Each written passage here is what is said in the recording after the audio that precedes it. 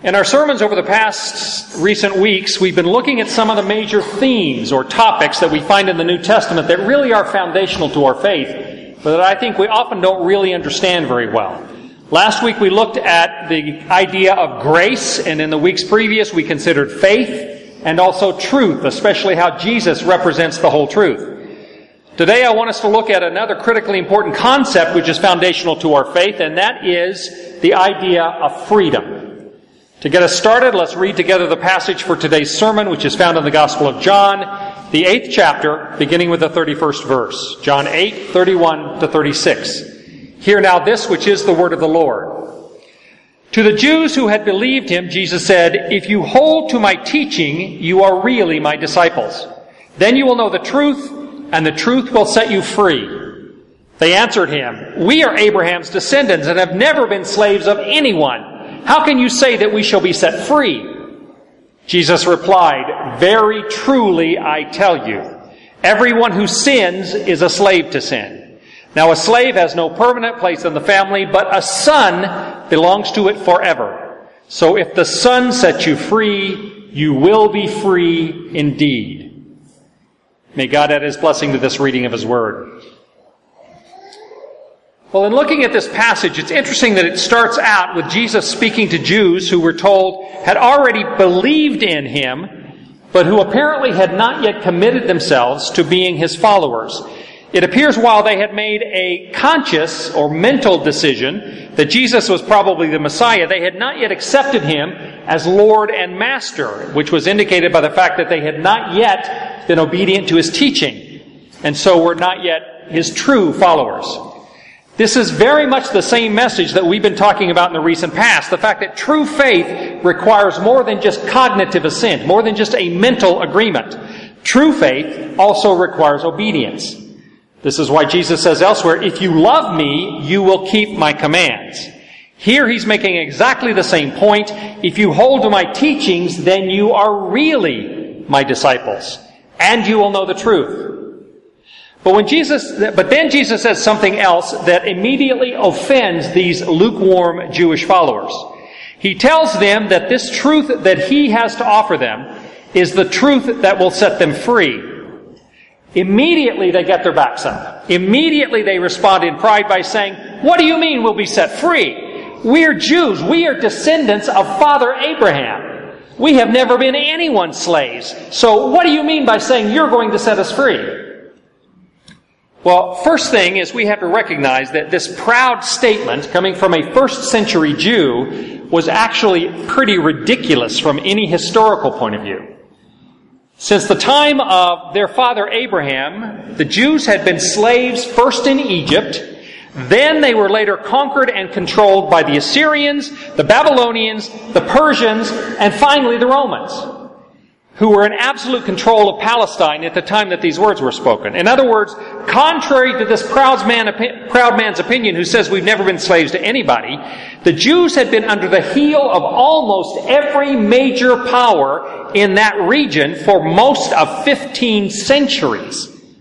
Only for about 300 years or so, between the times of King David and Solomon up until the destruction of the northern kingdom of Israel in 722 BC by the Assyrians, only for about those 300 years of all of the 15 previous centuries had the Jews in any way been able to say they weren't under somebody else's control.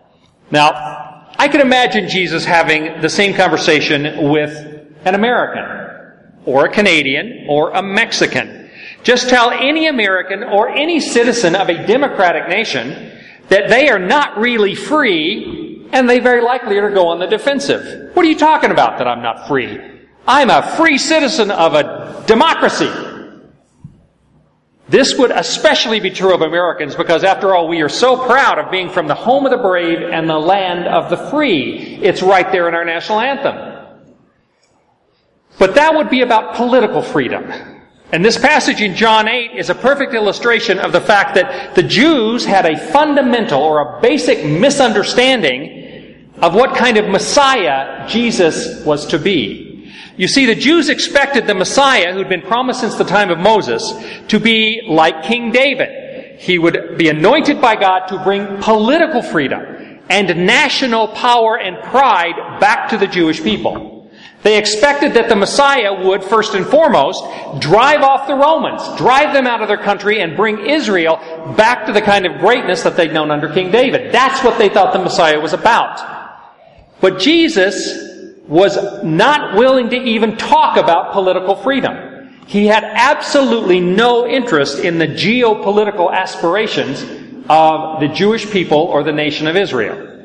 The freedom that Jesus was offering was not freedom from political oppression, from the Romans or anybody else. He was offering freedom from spiritual oppression. Jesus uses the phrase here, "Verily I say to you," which is a way of saying, listen up. This is really important. Don't miss it and don't get it wrong. Pay attention. And then he emphatically tells his Jewish listeners, and he's telling us today, that's why this has come down to us 2,000 years later, that the slavery he is talking about is slavery to sin. And that everyone who sins is a slave to sin. In other words, brothers and sisters, we are all slaves.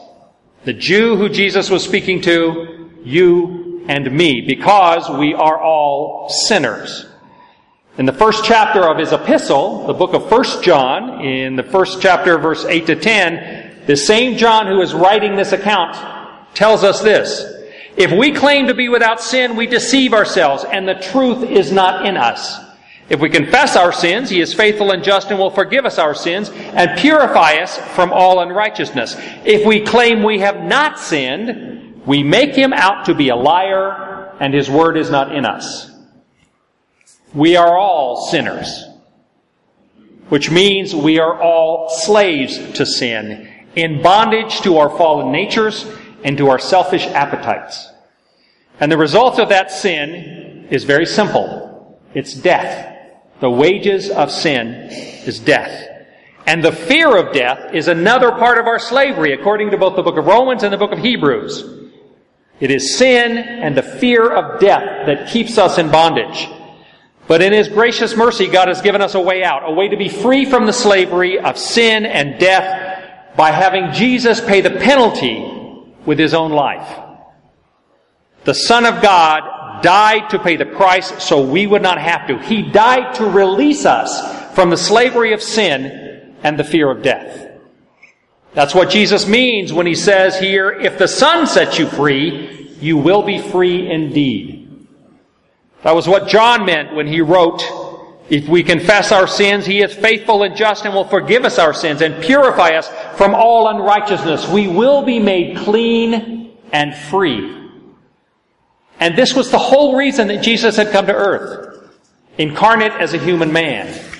In the 4th chapter of Luke, Jesus goes to his hometown of Nazareth, where he had grown up, and he announces in the synagogue that he is there to do the ministry of his Father. He does it by reading from the book of the prophet Isaiah.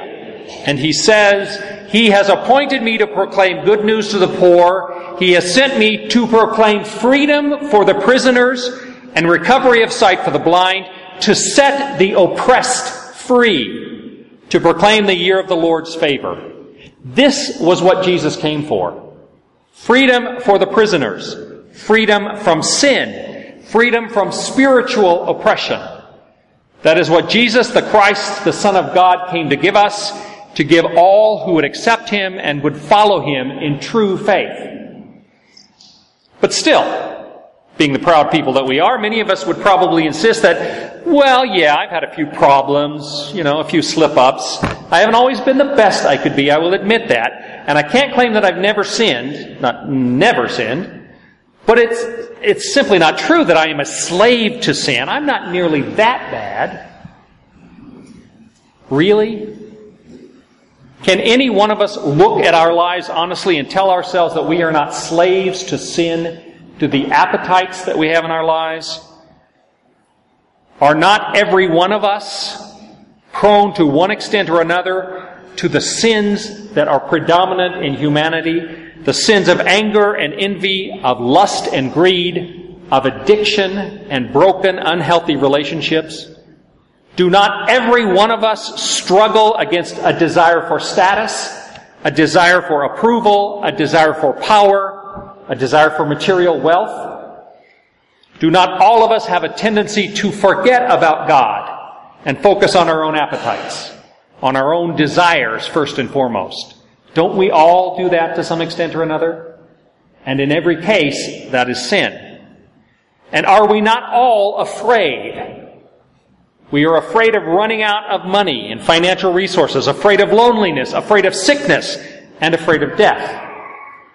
And ultimately, that fear is not simply, or is simply, a lack of faith. It is simply our not being confident that the Lord loves us enough that He will take care of us. We simply don't believe Him when He says He is our shepherd and that we will have no want. Are we not all still slaves to sin and the results of sin in virtually every part of our lives? We may not like it in ourselves. I'm sure we don't. But isn't it there? Are we not slaves to sin? But this is exactly why Jesus came. He came to set us free from our slavery. He came to give freedom to every one of you and me and every person that will receive Him. As the cover of your bulletins this morning say, quoting Galatians 5, it is for freedom that Christ has set us free. We are free from sin and from fear and from all the rest of it. And we then are also free to choose service, to choose to share His love with those others in our world and in our lives, to be obedient to Him. Jesus came to give us freedom. Freedom from sin, freedom from fear, especially the fear of death, freedom from spiritual oppression, and that is real freedom. You can be locked in the deepest dungeon of the most oppressive government that has ever been and still be free if you are free from the spiritual oppression of sin and Satan and you are in Christ Jesus. And that real freedom is available to anyone, no matter where they live or what political system they live under.